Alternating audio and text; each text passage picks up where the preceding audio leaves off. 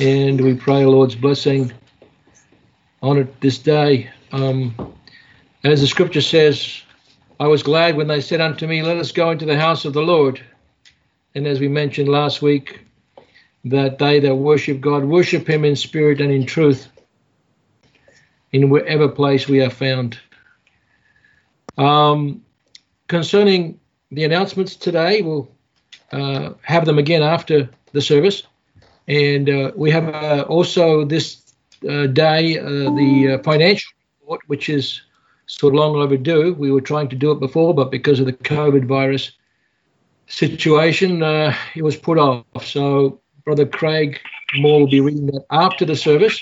So we asked you not to please disband straight away. We're going to hear the financial report being read, and then we can have our greetings and so forth afterwards. We hope you stay for that as well. So having said that, I would like to begin the service. The song that was actually sung last was on my mind for a starting song, so I think we'll just leave it at that. Thee alone, beloved Saviour, have I taken as my Lord. Thou alone art mine own. And we would like to begin perhaps with a prayer, so let's all unite our heads and hearts in prayer. As far as the word today, I was inspired because of last Wednesday's Bible study we had to dig a little bit deeper into the idea or the notion that does God love the sinner and hate sin? And what does it mean when the Bible in certain places talks about God hating the workers of iniquity? Is God going against his own character? Is God going against his own word? Doesn't make sense. So I'd like to, with the Lord's help, first of all, read from the scriptures that are very positive on the love of God. I don't know, Brother Eric, if you can put the Bible up so that I don't have to go back and forth, and maybe you can look at some of these scriptures with me. Sure. I want to start with, first of all, while he's doing that, is going to 1 John chapter 4. 1 John chapter 4 says, Beloved, let us love one another, for love is of God, and everyone that loveth is born of God and knoweth God. And you would think, well, God loves only those that are born of God, because there's a mutual love. And I concede that it is a very special love, which I'll get into later on. So let's go back down to verse 4, verse 19, chapter 4, verse 19, 1 John. We love him because he first loved us. And when did that love come? Was that after we were Christians? He first loved us. That's a hint that before we could love him, he had to love us first. John 3:16, the same author, John the disciple, writes in John 3:16, For God so loved the world that he gave his only begotten Son, that whosoever believeth in him should not perish but have everlasting life. For God sent not his Son into the world to condemn the world, but that the world through him might be saved. He that believeth on him is not condemned, but he that believeth not is condemned already, because he hath not believed in the name of the only begotten Son of God. Now, this word condemned here, if you don't believe you're condemned already, does not mean that God doesn't love you. Because he said he gave his Son because he so loved the world. I think it's very clear from there. But let's go into some other scripture which is very clear and just as clear. the Apostle Paul, Romans chapter 5, verse 6. For when we were yet without strength, in due time Christ died for the ungodly. There he is on the cross. God so loved the world on the cross, he gave his only begotten Son. And he died for the ungodly. For scarcely for a righteous man one will die. Yet peradventure for a good man some would even dare to die. But God commendeth his love towards us. Here it is.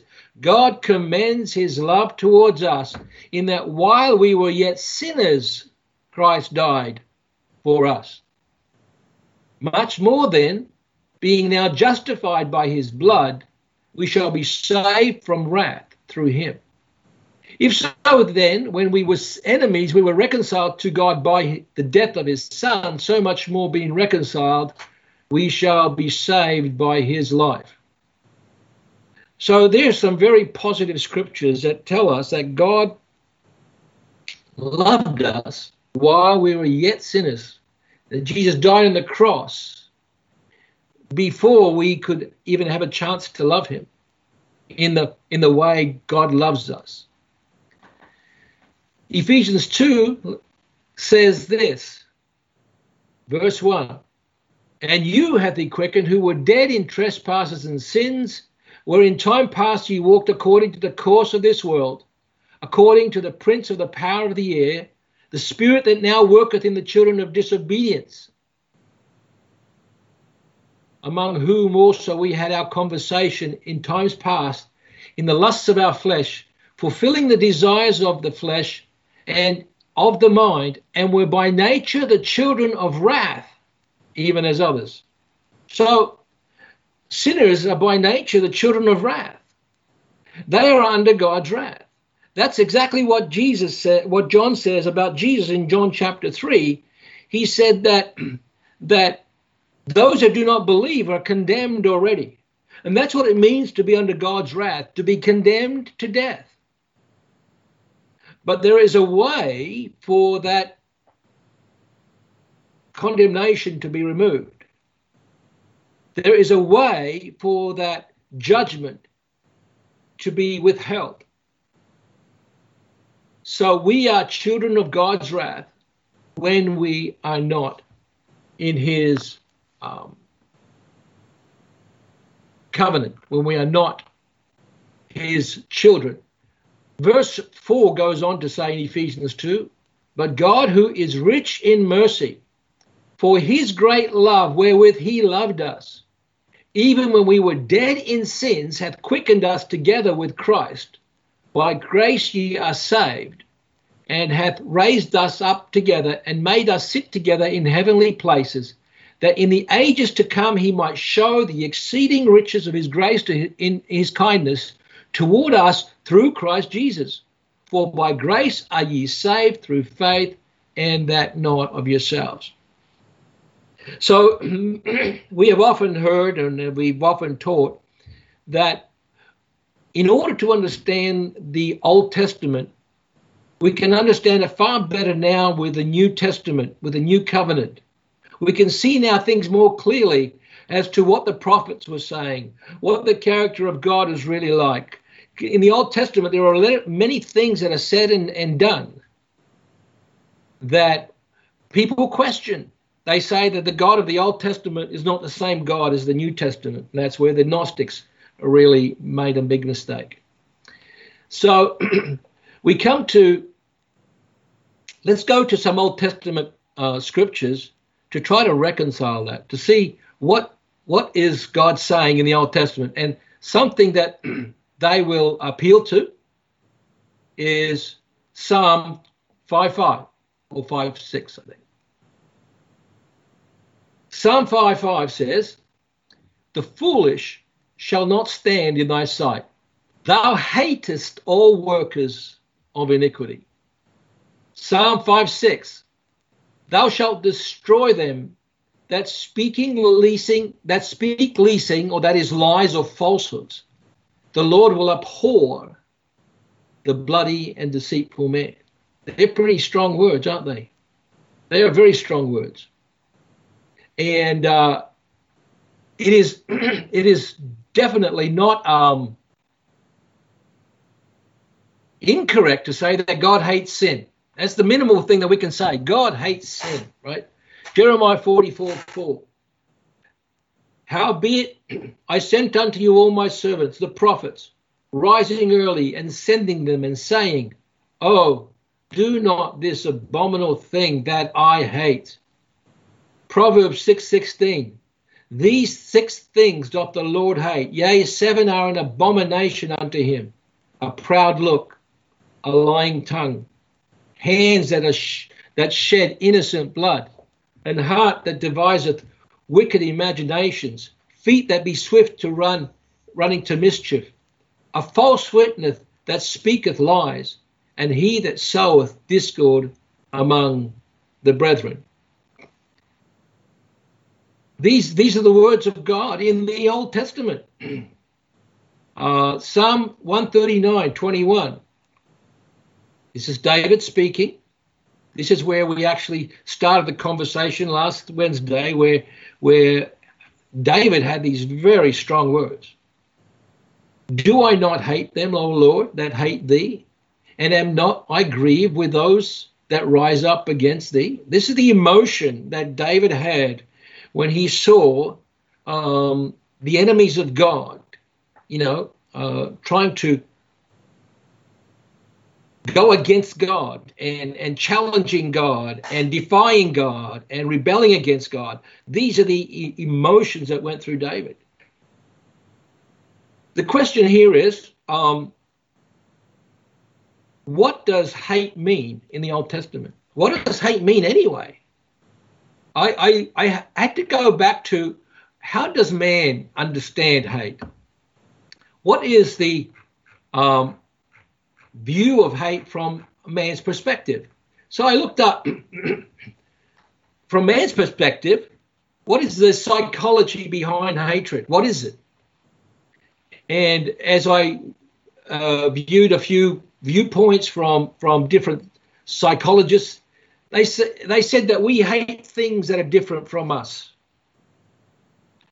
When there are things that are in our group or outside of our group, they're 2 separate things. The in-group is the things that we like, and the out-group is the things that we dislike. It's us and them. And so these are the 2 separate factors that cause hatred. This is the psychologist. I'm not saying how much truth there is to this, but I'm giving you the world perspective first. There are 2 separate factors that cause us to experience hatred, and these are love and aggression. We love those in our in-group, and those that are out-group we hate. Now, it's not a general statement. This is why some people hate. One example of this is nationalism. It has connotations towards the out-groups. When some people love their country, it seems that they automatically hate immigrants. Again, general statement. This does not mean that all people feel this way. There are factors of hate and fear. People that hate things that they fear about themselves.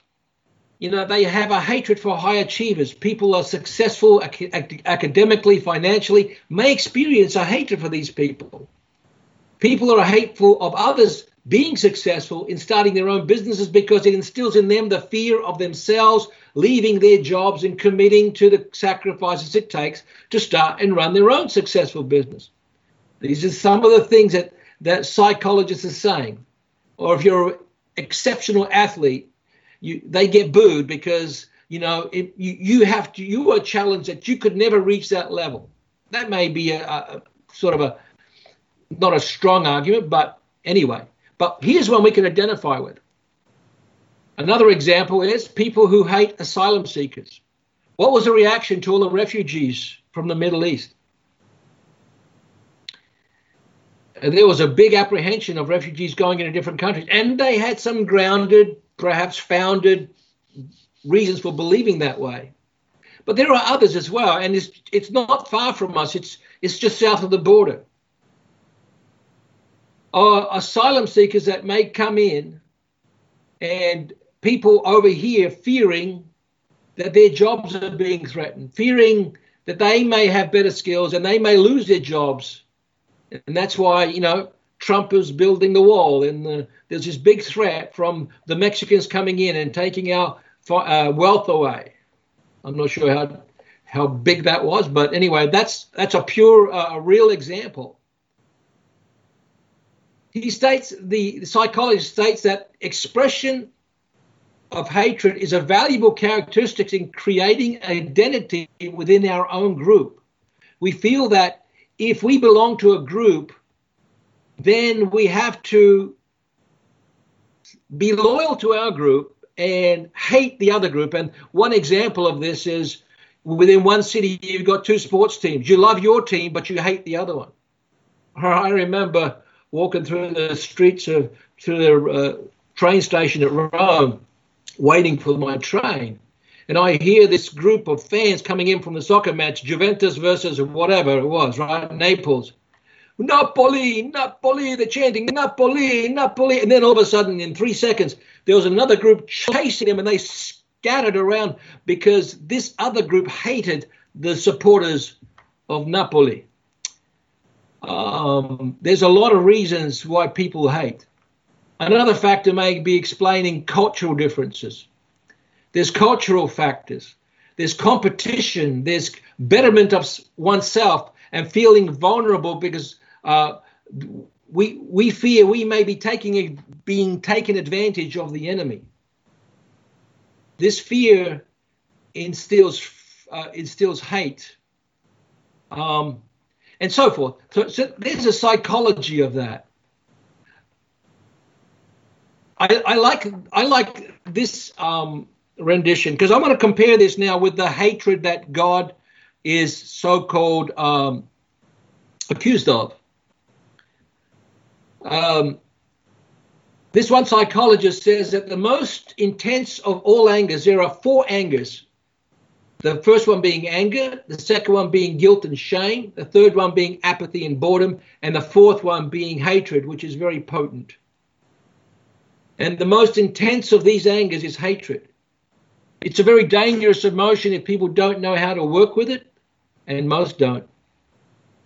It's not a hatred like a dislike. I hate rutabagas, or I don't like the way you treated me. There is a hatred that is like this person is a monster, and he's going to die. There's that road rage hatred, And dear ones, I'm very disappointed in this time that we're living in, the pandemic, where all kinds of conspiracy theories are arising. And they're beginning to paint people as monsters. I've seen it from within our circles. And I mentioned, I don't know where Bill Gates is going with his vaccines, but he's been depicted as the Antichrist. He's been, part of that scheme. He's been depicted as a monster, and so forth. And we have to be very careful that because we fear, because we feel vulnerable, that we don't start becoming what we are saying other people are. Protests and so forth. The group and mob mentality. The psychology of, and I don't want to get into a psychology sermon, but I want to do this, as I said, to say this is what the world sees as hatred. The psychologist Jung said hatred is a complete loss of your boundaries. Anger is about boundaries. And I think Sister Margaret and Brother Eckhart in their counseling sessions had sessions on anger being delivered. It's about somebody encroaching your territory. It's about boundaries. Shame is about boundaries. Anger is a boundary for external threats. If people are challenging you or they're trying to abuse you or others, your anger steps up. It wants to protect. Shame is about boundaries of your own self. We had this at CFG a few weeks ago. So that you are not doing anything that would challenge or abuse others. So anger is protecting you on this side. Shame is protecting you on this side. And in many ways, there's anger, we can call it indignation or justice. Defending the justice and shame to prevent us from anything coming out of our mouths to break the boundaries of others, they can be very protective for us. But it's what we do with that anger and what we do with that shame that is of utmost importance. Anger and shame work together to keep you upright and socially viable, socially worthwhile. This is the worldly being. I don't even believe she's a believer in God. But this is a psychology that's coming out of it. When hatred comes up, it indicates that your boundaries are removed. This evil person has broken your boundaries and your shame is gone because you are willing to go out and attack back. You know, there's a lot of truth in that. The Bible tells us, vengeance is mine, saith the Lord, I will recompense. We are not to return evil for evil, but overcome evil with good. Hatred is a sign of complete boundary devastation. Hatred is a mirror. This is Jung's theory. Hatred is this mirror. And the boundary is dropped and someone is living out things that either you have always wanted to live out, but they get to do it first. And you are filled with rage because of it. There are things that you get angry about because you know that within yourself, and I within myself sometimes, I'm like that. But I don't want to see it in other people. And he calls that living in someone's shadow. I'm just giving you, and I see so many things in self-righteousness here that Jesus indicted the Pharisees for. He indicted the Pharisees for. They were hypocrites. They were actually doing these things, but in different ways, but condemning others for it. And when we live and learn when the ugly head of hatred pops up, that we learn how to deal with that. Hatred is considered as part of your shadow. The things you cannot accept in yourself, you demonize in others. Hatred is also the split side of adoration and romantic love, feeling. Interestingly enough, she says, they both light up the same part of the brain. Hatred and infatuation. So dealing with yourself, introspection with yourself could soon easily diffuse any hatred that may be popping up in you. Now that's human understanding of hatred. Let's go back to the Bible. Is God in any way threatened by somebody else's abilities, by somebody else's intellect? Is God in any way afraid that something may happen to his sovereignty if he allows certain things to happen? Does God in any way hate people the way humans hate people? I trow not. When the Bible talks about human hate, about what God hates, and how God hates iniquity, and how God is of purer eyes than to behold iniquity, it's a completely different motivation than that what may come from humans. Yes, there is a side of God that is just. Now, this is so important. That's why I'm going back to, I had a couple of sermons in this past year talking about the righteousness of God. You read through Romans, please. If you haven't done it, read through the book of Romans. You'll see about 45 times the Apostle Paul speaks about the righteousness of God. And it's the righteousness of God, not the righteousness of us. It's the righteousness of God. And we talked about it on Wednesday, that what is God faithful to? Well, we talked about the faithfulness of God. God is faithful to his covenant.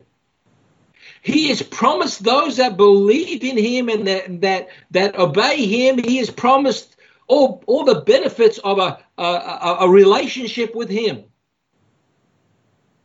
A fulfilling, meaningful life. But for those that reject his promises, reject his word, reject his counsel, they heap it upon themselves.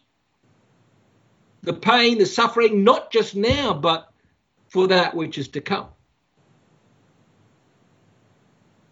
So in the righteousness of God are not only promises of good and salvation, but that this God will deal with sin justly. He will deal with sin. No matter where you've committed it, no matter how you've committed it, no matter if other people didn't see it, no matter if it was 40 years ago, God will deal with sin. Your sin will find you out. That's the attribute of God, if you will, or nature of God, if you will, that he is faithful to his covenant. He has made this covenant. And is God unjust to punish sin? That is the question. If you go to Romans chapter 3, verse, let's go to verse 3:3. Romans 3:3. For what if some did not believe? Shall their unbelief make the faith of God without effect? We had the same scripture, similar scripture in 2 Timothy 2. He says, if we deny him, he cannot deny himself. Paul is saying the same thing here. What if some don't believe in God? Say, I don't believe in him, so this doesn't apply to me. Oh, yes, it does. You may not think so.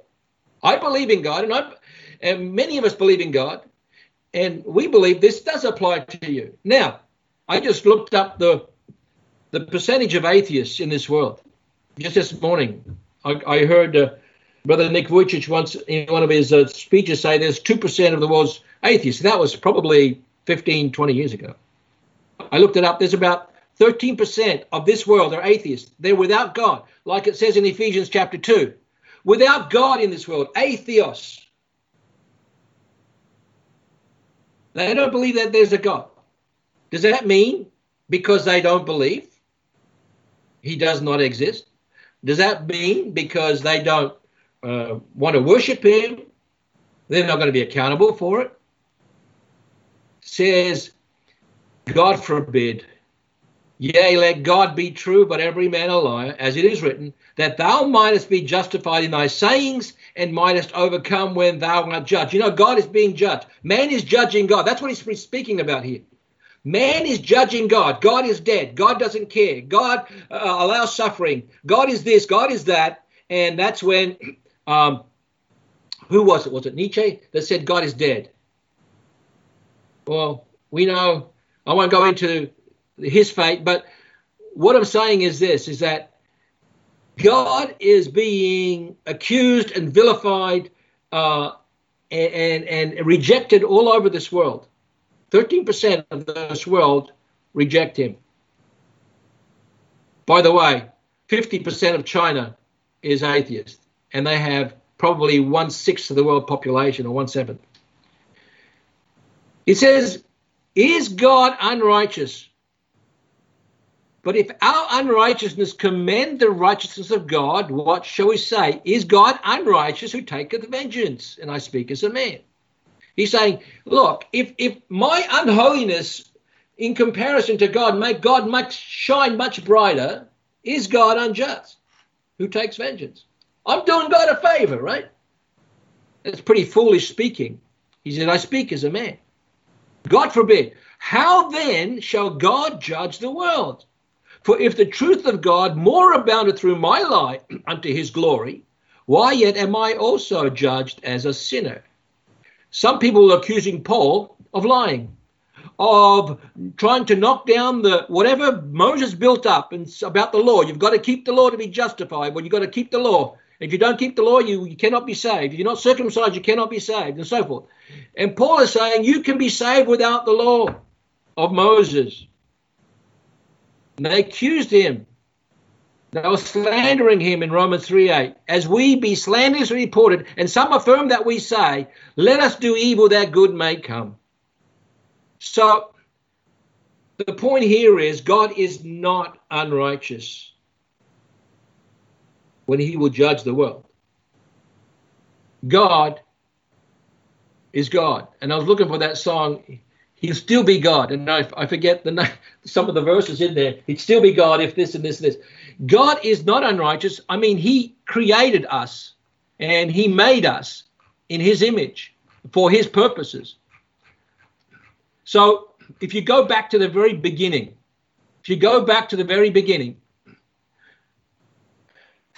it's sort of related to the question of why would God allow suffering? We've touched on that a little bit now. Why would God allow suffering in the world if he's a loving God, right? So in order to better understand God's hate, what is God's love? How do we understand God's love? Some people don't even think that God's love is meaningful, or it's fair, or it's just, or it's moral, because people suffer, people die. People are going to be sent to hell forever. What does it mean to create a world that is capable of meaningful expression and experience? This leads us to some very important questions. What kind of a world would God create to make that possible? In order to have a meaningful, expressive love, it has to be between two beings. You know, you can't... I remember my brother-in-law preaching in Mansfield in a leather jacket probably 30 years ago. He was saying, you know, people say, I love my cat, I love my dog, I love my car, and so forth, right? That's not love. That's an infatuation. That's a like. But it's not that meaningful love that God intended to have with his creation. Now, I don't want to, you know, hurt dog lovers. There's some meaning in there, but the love that God is looking for is this relationship. The love between you and your car and your food is the one of consumption. It pleases you, you consume it, okay? We consume objects for our own pleasure.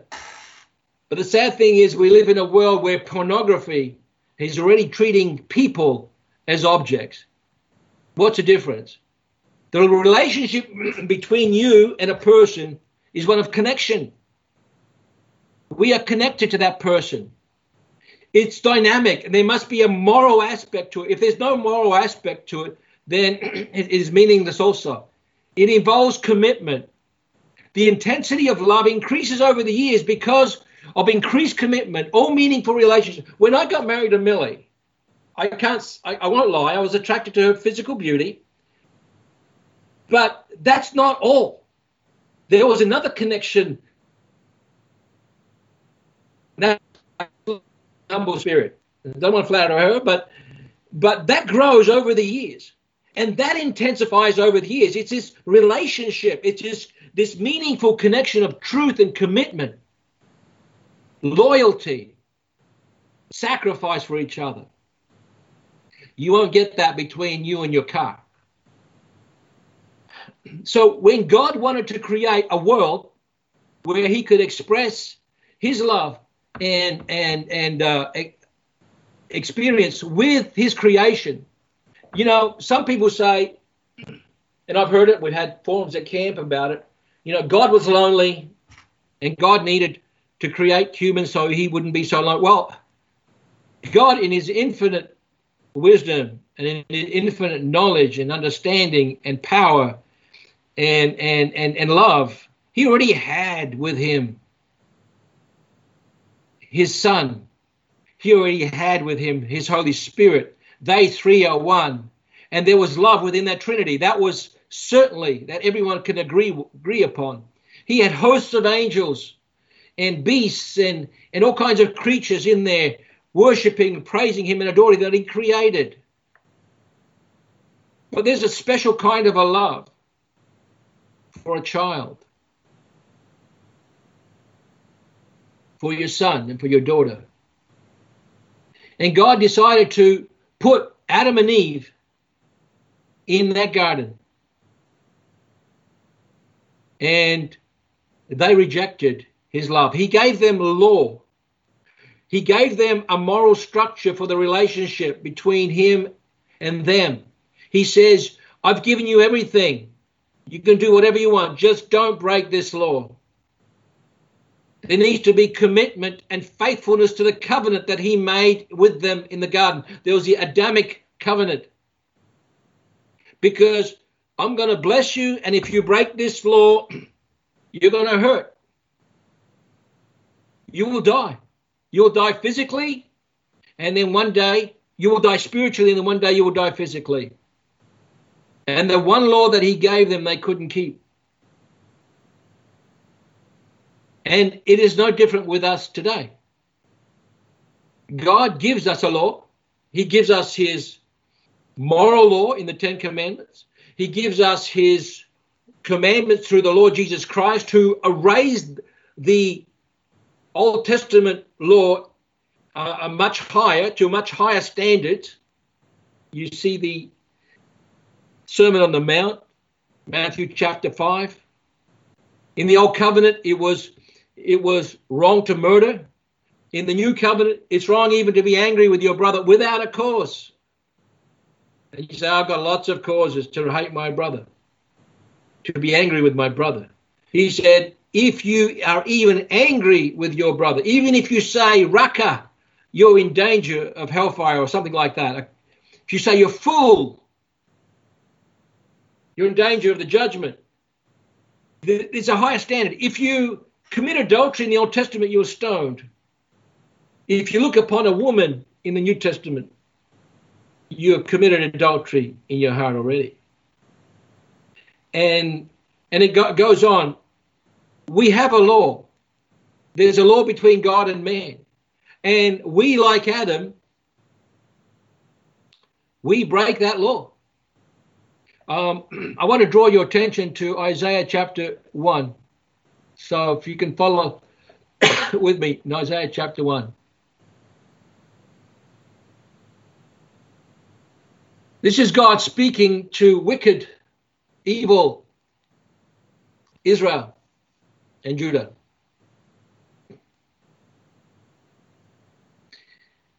Verse 4, our sinful nation, a people laden with iniquity, a seed of evildoers, children that are corrupters. They have forsaken the Lord. They have provoked the Holy One of Israel unto anger. They have gone away backward. Why would you be stricken any more? You will revolt more and more. The whole head is sick and the whole heart is faint. From the sole of your foot even unto the head, there is no soundness in it, but wounds and bruises and putrefying sores. They have not been clothed, neither bound up, nor mollified with ointment.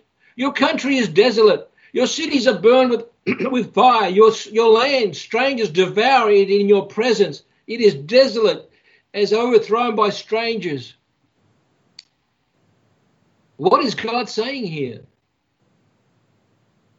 Does this look like a God that hates his people? Does this look like a God who abhors his nation?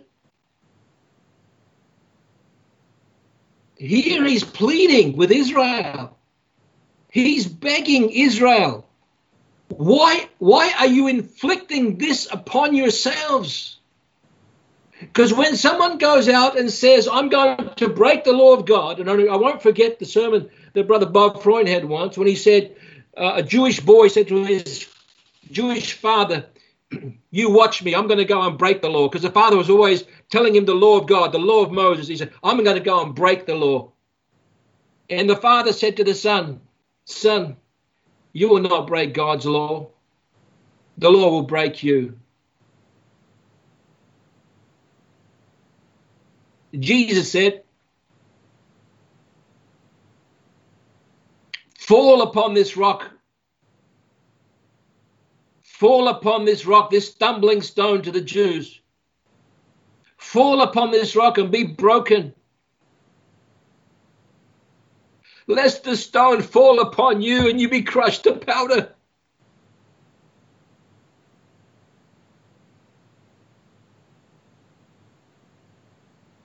There are those that continue to look for under every nook and cranny to criticize and to accuse God of injustice, of unrighteousness,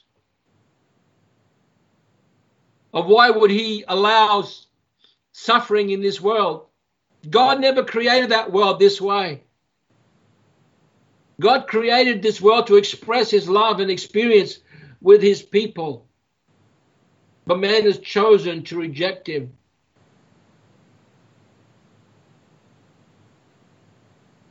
The question is not, where is God when it hurts? The real question is, where is no God when it hurts?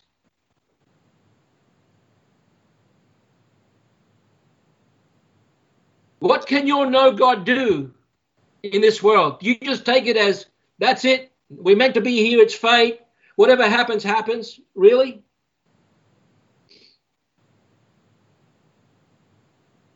Is God unjust when he punishes sin? Is God unjust when he recompenses evil for evil? Some people would say that if God was love, why would he send people to eternal hell for temporary sin? Okay, let's discuss it your way.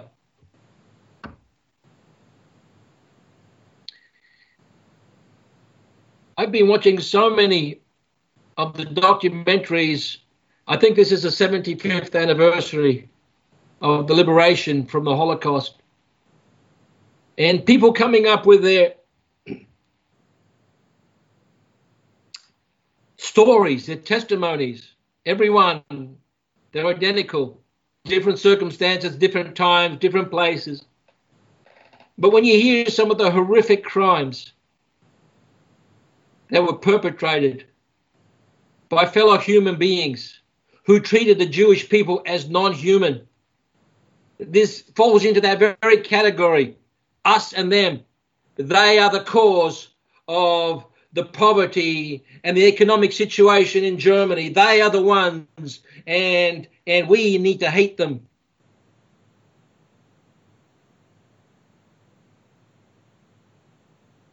The doctor of death would say women and children to the left, men to the right, for 1 million Jews in Auschwitz. They were brutally treated. They were torn apart from their mothers and fathers. They were separated from families. They were abused. They were destroyed.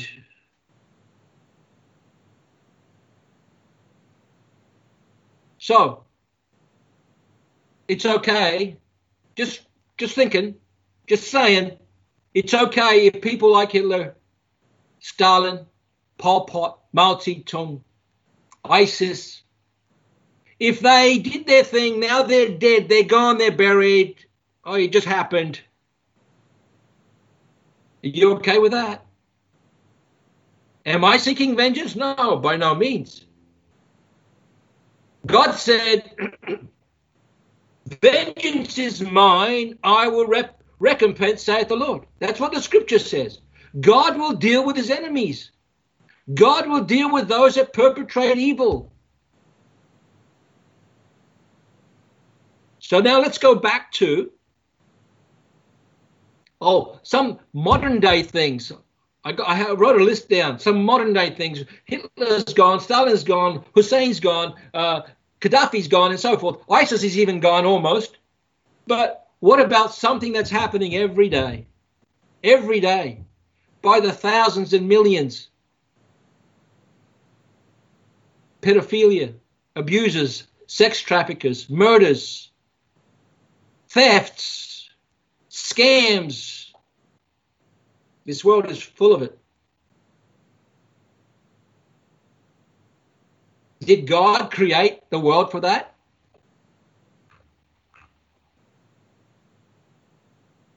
Does it hurt you?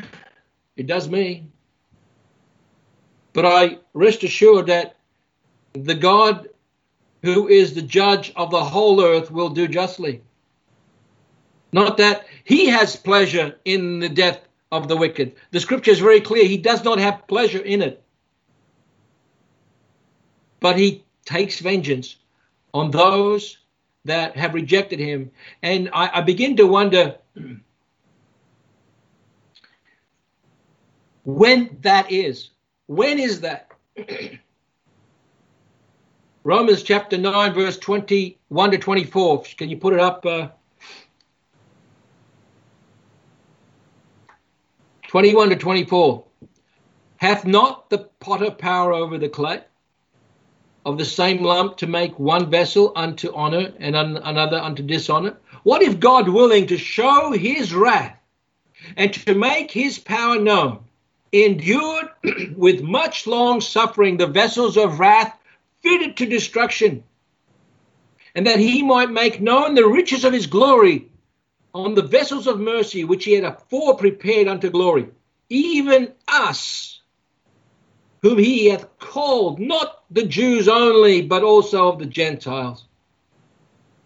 You see, Paul was responding to a question somebody had asked, or a rhetorical question. Has God forgotten his covenant?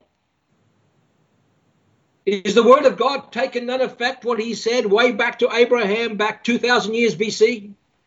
He's responding to this, and he's saying that throughout history, God has been long-suffering to those that opposed him, to the people that were led away in the Exodus, to Pharaoh, to Israel itself, to the disobedient and to the stiff-necked. He was long-suffering. God could have done away with Pharaoh immediately, but he said, I have raised him up. That word raised means I preserved him. I didn't kill him straight away. I gave him 10 plagues. I have raised him up that I might show my power in him, and that through that, his name will be glorified through all the nations. He was long-suffering with Israel. Israel was made a nation in 1948 after he had gone through that terrible Holocaust. And even that was not without God's knowledge. When the people of Israel, the Jewish people, when the Messiah was crucified, cried out, his blood be upon us and upon our children.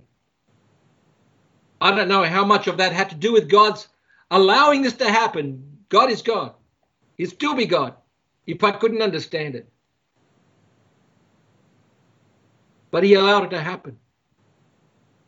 And he was long-suffering enough.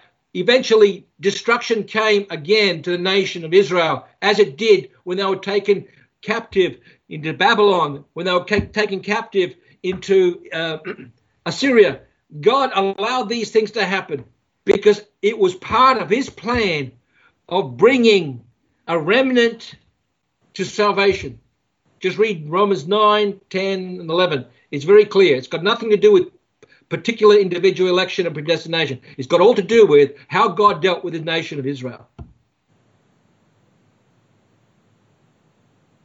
Let's look at a couple more scriptures to see how God, what it means when it says God hates. Let's look at Luke 14, 25 to 27.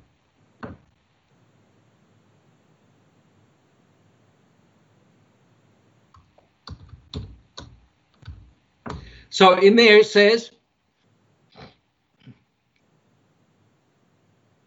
do you have it up, brother?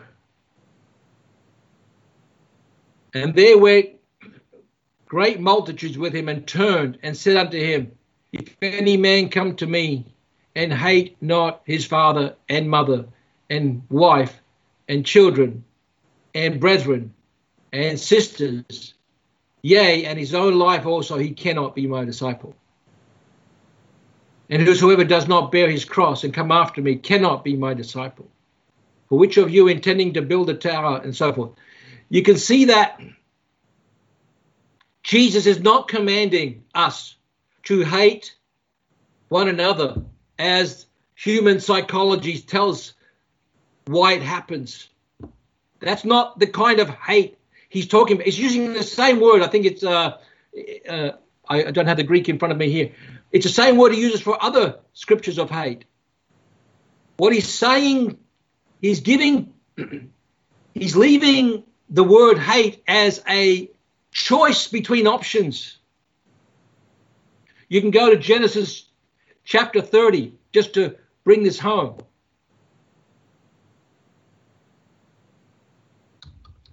in Genesis chapter 29 verse 30.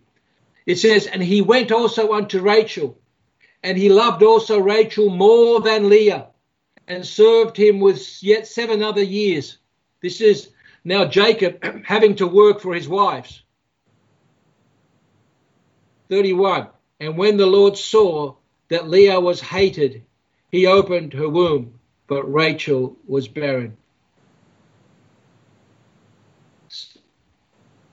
33. And she conceived again and bare a son, and said, because the Lord hath heard that I was hated, he hath therefore given me this son.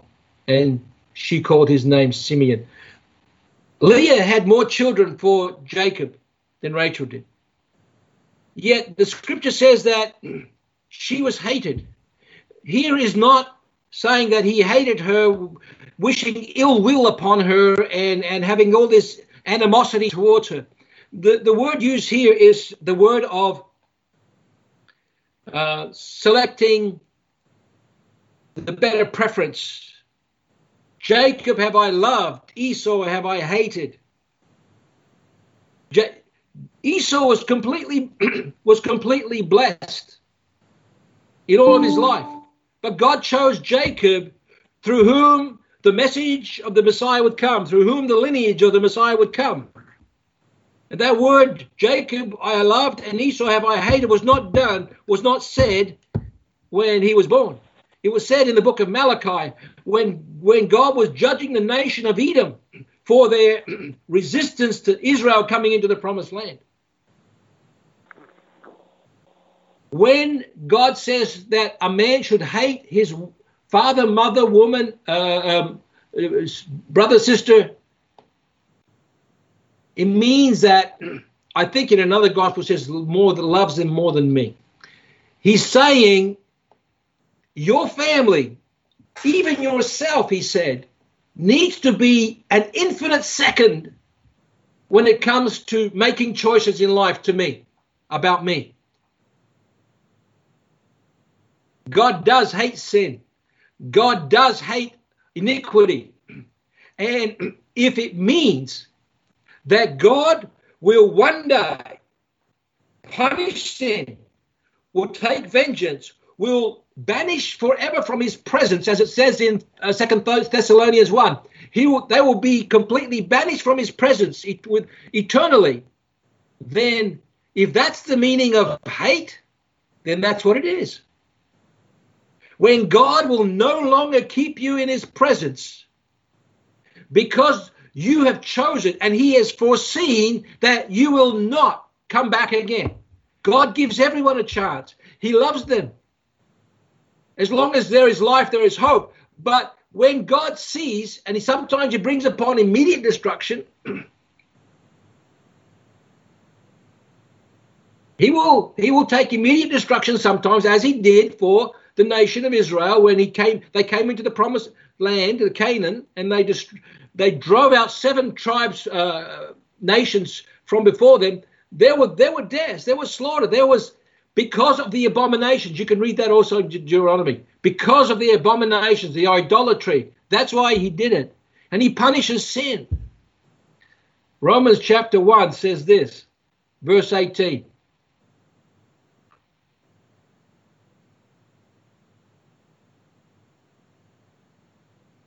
Romans 1, let's go to verse 16. Again, we're going back to the righteousness of God. For I am not ashamed of the gospel of Christ, for it is the power of God unto salvation to everyone that believeth, to the Jew first, and also to the Greek. For therein is the righteousness of God revealed from faith to faith, as it is written, the just shall live by faith. For the wrath of God is revealed from heaven against all ungodliness and unrighteousness of men who hold the truth in unrighteousness. They suppress it. They push it down. They don't want God in their lives, even though they know he's there. He exists. They see him in creation. For the invisible things of him from the creation of the world are clearly seen, being understood by the things that are made, and his eternal power and Godhead, so that they are without excuse.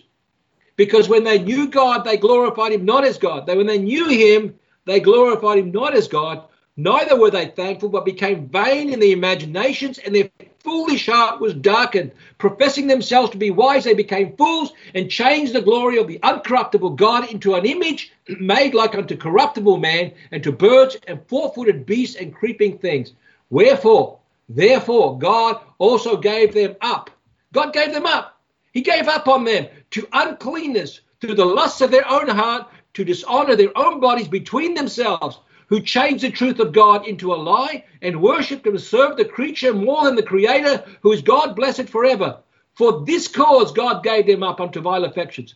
For even their women did change the natural use into that which is against nature. And likewise also the men, leaving the natural use of the woman, burn in their lust, one toward another, men with men, working that which is unseemly, and receiving in themselves the recompense of the error which was meet.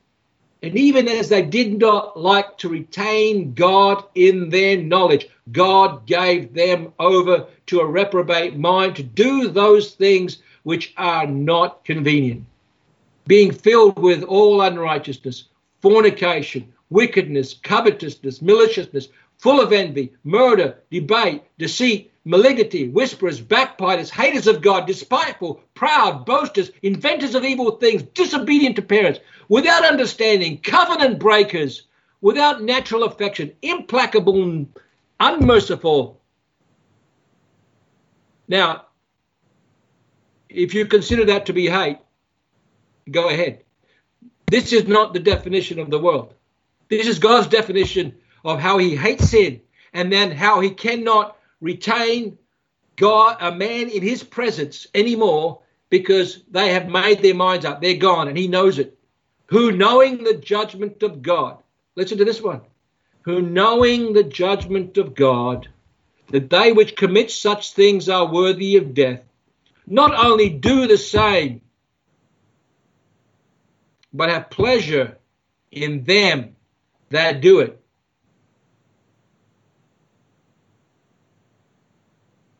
That to me speaks very strongly for someone that thinks that they can sit behind a TV screen or a computer and lust after what's ever going on behind that screen. It's not love as God meant it to be. It's treating people as an object, and it's loving the things that the people of this world love. And if the love of this world is in us, John 1:2 says, 1 John 2 says, then the love of God is not in us. The world has become our God. Mammon has become our God. Money, wealth has become our God. And God says, you know what? If that's what you want, I'm going to give it to you. There's another aspect of love, which I didn't cover, which even this world knows in their psychology. And it's freedom. Not only have you, it is commitment and loyalty, the framework for meaningful love, but freedom to love is part of that moral framework. To freedom to love. And if we don't have that freedom to love, if we think that we are forced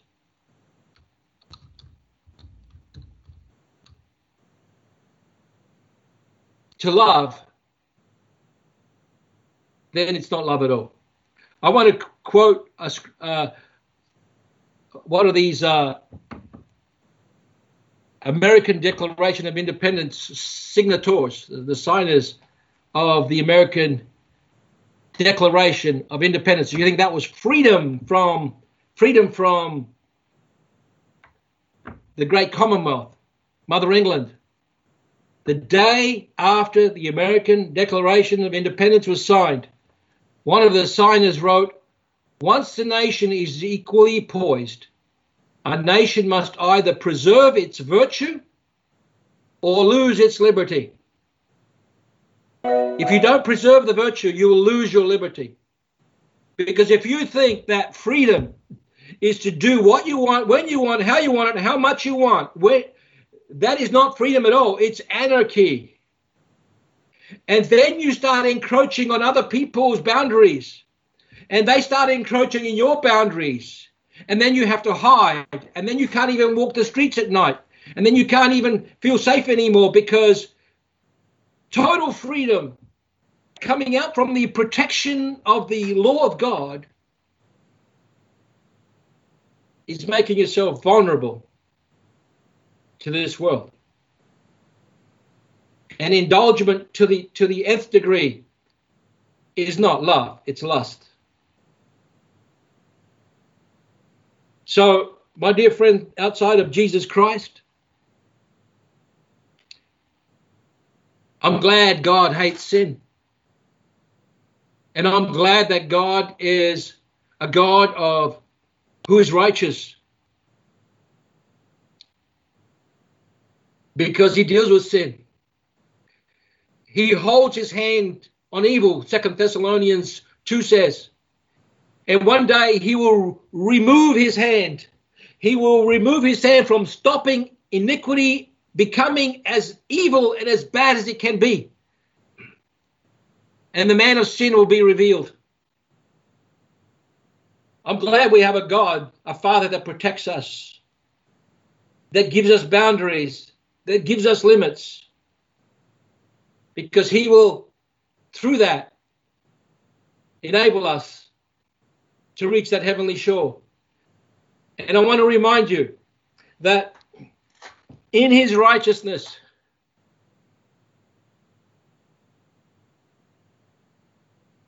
he never let sin get away. Sin was dealt with at the cross. The love of God and the justice of God, which are his righteousness, met together.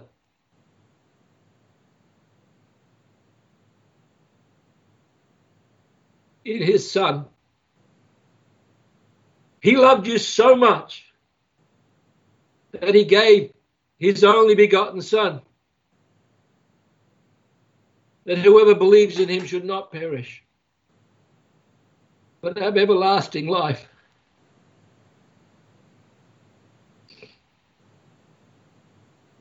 Someone said, what is something worth? What is something worth? It's worth whatever value someone gives to it that would buy it. Whatever is willing to pay for it. What did God do? How much are we of worth to him? He gave us the most precious, the most dear thing that he could ever think of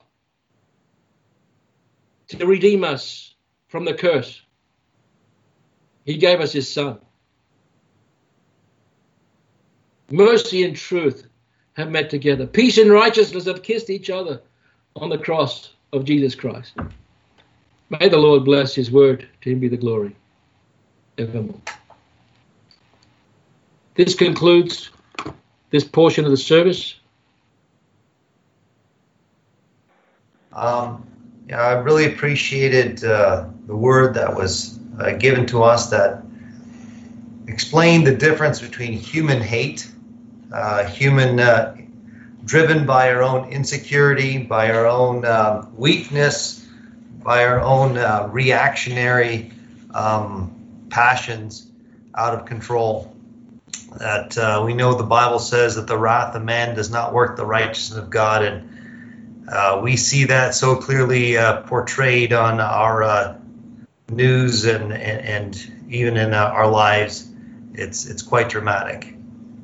And yet we see in contrast with that the love of God, and as he has provided and has loved us first and so deeply from what he's provided from the beginning, even to what he's provided on the cross, and even as he patiently works in each one of our lives, seeking to turn us back from the destruction, as Psalm 90 says. We've heard at almost every one of the many funerals that have happened recently. I just pray that for each of us, we would indeed number our days and recognize the love of God that will not be trifled with, and that He has given us His greatest freedom, our freedom to choose. But He's not a creep. He's not someone who will force Himself upon us. He's one who will honor our choices, and may we all choose to love Him first and foremost. Thank you, Brother Edmund. Brother Craig, are you there? Yes, I'm here. So you can present if you want, and Okay.